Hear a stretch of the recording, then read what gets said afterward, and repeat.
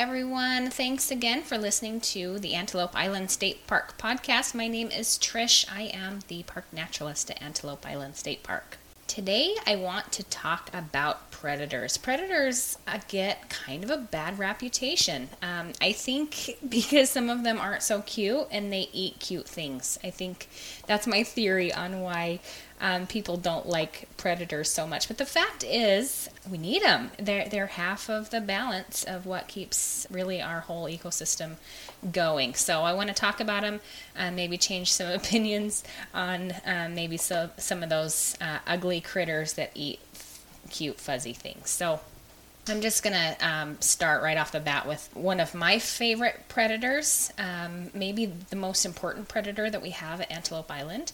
And I think one of those that has a really, really terrible reputation, and that is the coyote.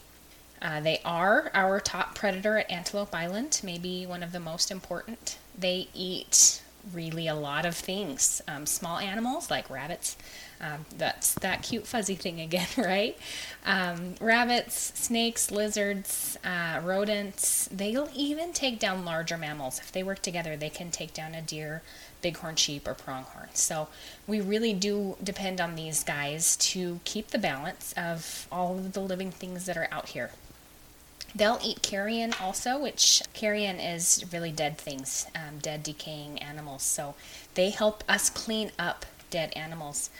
We talked about the migration in the last episode, and they don't all make it, kids. Not all of those millions of birds make it. It's a long, hard journey. A lot of them end up dead on our beaches. So coyotes are really handy to have around to help us clean those up. They are omnivores, so they'll eat plants also, plants and seeds, berries. They have a very diverse diet. They're opportunistic. They'll eat whatever's available to them, including marshmallows and Cheetos, unfortunately for everybody. It's really unfortunate when a coyote is fed because that makes them really dependent on us for their food. It's easy to put on a pouty face and get marshmallows and Cheetos thrown from cars. And so they do, and that becomes a problem. I'm not sure if he coined the phrase, but our biologist, Dr. Bates, says a fed dog is a dead dog. Once a coyote starts to approach vehicles and approach campers and people in search of food, then they have to be terminated. So the lesson here is don't feed the coyotes. This happens a lot in the spring. Coyotes are shedding their winter fur, and so they will look sick sometimes. They will look mangy, really scraggly and unwell. They're not hungry. They're doing just fine. They're just kind of taking off that winter coat. So leave them be, let them fend for themselves. They are doing just fine. One thing that I want to talk about with coyotes, and this is, I think, super important, that is the fact that when left alone, coyotes manage themselves. When left alone, coyotes manage their own species.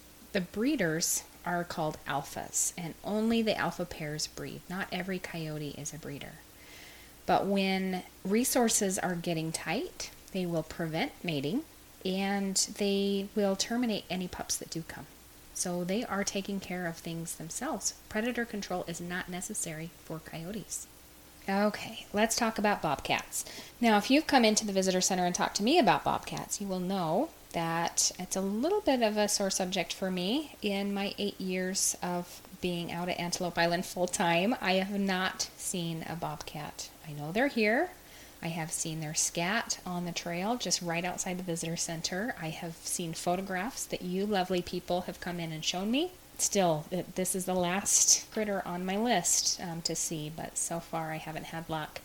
And that's very likely because they're very elusive. They are nocturnal, so when they are active, I am not. They can pounce up to 10 feet, so they are very, very good hunters and very essential out here. They can take down larger mammals, but their diet is mostly those rodents and those cute fluffy bunnies that we talked about earlier. Another elusive predator that we have out at Antelope Island is the badger. And now I've been lucky. I have seen several badgers on the island, so this isn't still on my list. The badgers, they are out in the evening and at night. They hunt small animals, those cute ones like rabbits, some rodents, and snakes. They are very proficient diggers. They have claws that can grow nearly 2 inches long. So they can really burrow very quickly. And they have been documented as partnering with coyotes to hunt. Isn't that amazing? So the badger will burrow into a den of another animal, maybe a rabbit or a rodent. And the coyote will just kind of hang out on the surface and wait for that little critter to come out of that den. So paired up, they can be very successful together. Now these two, the bobcat and the badgers that I've last talked about, are not very commonly seen. There aren't as many of them. There aren't as many bobcats and badgers as there are coyotes, and they are nocturnal, so we don't see them out during the day typically. All right, birds of prey. So many. I'm just going to kind of go over this really quickly because there are so many. We have owls, several different, but the most common are the barn owls, great horned owls, and everyone's favorite, the burrowing owl. They're so cute. They eat rodents also. They're great little rodent eaters, snakes, other birds, and even insects. Hawks, common hawks that we see out here are red-tailed hawks, rough-legged, and Swainson's hawks. And those will eat anything from those small mammals, the rabbits and the rodents, to other birds and insects also. Eagles. People don't think about eagles when they come out to Antelope Island, but we do have golden eagles here year-round. And we see the bald eagles throughout the winter. Watch for those bald eagles along the causeway as you come in. Now their diet is primarily fish, and you're thinking, what the heck are they doing out at Great Salt Lake and Antelope Island? But they'll also eat small mammals and shorebirds and waterfowl, which we have a lot of. And they're also carrion eaters as well, so they're helping us clean up the shoreline and clean up some of those dead and decaying animals. Antelope Island is home to 3 different kinds of snakes. None of these are venomous. We do not have any venomous snakes on Antelope Island. So the 3 that we have are the garter snake, the gopher snake, or the bull snake, depending on, I think, where you're from, and racers. And these snakes eat rodents, which is why we love them. They are great rodent control. The gopher snakes or the bull snakes are the most abundant out here. I do see these snakes almost every day throughout the summer. But have no fear, they are not venomous. Be respectful. Anything with a mouth will bite to protect itself, but these snakes are not venomous. And bats. I could go on and on and on about bats. A lot of people don't think about bats as being predators, but they absolutely are. Different bats eat different things, but Antelope Island is home to 10 different species of bats, and they eat bugs. So, of course, if you know us and love us, you know that we are a buggy place. Imagine Antelope Island if it didn't have those 10 different species of bats. We would be overrun even more than we are now with insects. So we are grateful for all those different species of bats. And then, of course, there are all types of different spiders and other insects that eat other insects. So from large to small, we are very dependent on all of the predators on Antelope Island. The one predator I haven't talked about yet is us as humans. We do have a herd of between 500 and 700 bison on Antelope Island, and they have to be managed also. These are not managed by coyotes or badgers or bobcats. It's up to us to control the population of the bison out here. We don't have any wolves, and anywhere else that is the bison's natural predator. So it's up to us humans. And coming up is our annual bison roundup.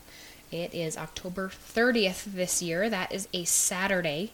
So you can come out and bring your families and kind of watch this management happen. Horseback riders will start at the very south end of the island, and they will push around 700 bison up to the north end into a corral system that we have near White Rock Bay. Now, if you want to come out, some good viewing areas for this is along the East Side Road. It's going to get very crowded down there, so I invite everybody up to White Rock Bay, where we are going to be throwing a party, kind of a viewing party. We'll have some really fun vendors in there, and some partner organizations with tables talking about their missions. And we're just going to watch it happen. We'll have a front row view of that last stretch when those horseback riders push those bison into the corrals. So join us at White Rock Bay October 30th. It's a Saturday. That party will begin at 10:30 and it will end when the animals are in. Sometimes it's 1 p.m, sometimes it's 4. It really depends on a lot of things. The attitudes of the animals being pushed in, the weather has a large part, but we'll be there until the animals come in, so join us there. Following that, the following week, November 2nd through the 4th, will be the working of the animals. Come down, take a tour of the whole process. We'll take you through step by step of where the animals are separated into just individual animals. They go through their health checks, and finally our biologist determines which animals are sold at auction the following weekend and which stay on the island. That all happens November 2nd through the 4th. So join us then for a tour, and that is at the Bison Corrals near Park Headquarters. That is going to do it for today's episode. Thank you so much for listening. If you enjoy this podcast and park information, share it with your friends. They may too. And make sure you subscribe. That makes my whole day. Also, I was approached by a visitor last week who enjoyed the podcast, which, first of all, I was thrilled to hear that she listened to the podcast and enjoyed it. So if you want to make a Park Naturalist's Day, come to the Visitor Center and tell me that you listened, because that was pretty special. And she gave me an idea for a future episode, which I am currently working on. So yes, please let me know what you want to hear. What do you want to learn about? Who do you want me to interview? Give me an email at tackley, it's like T like Trish, ACKLEY, @utah.gov with your feedback and ideas. Antelope Island State Park is open from 6 a.m. to 10 p.m. Entrance fee is $15 per vehicle for up to 8 people. So make sure that you bring some friends. Find us on social media. On Facebook at Antelope Island SP, on Instagram at Antelope Island State Park, on Twitter at Antelope SP. Make sure that you check out our website, that's antelopeisland.utah.gov, for a list of upcoming activities and fun events. See you on the island.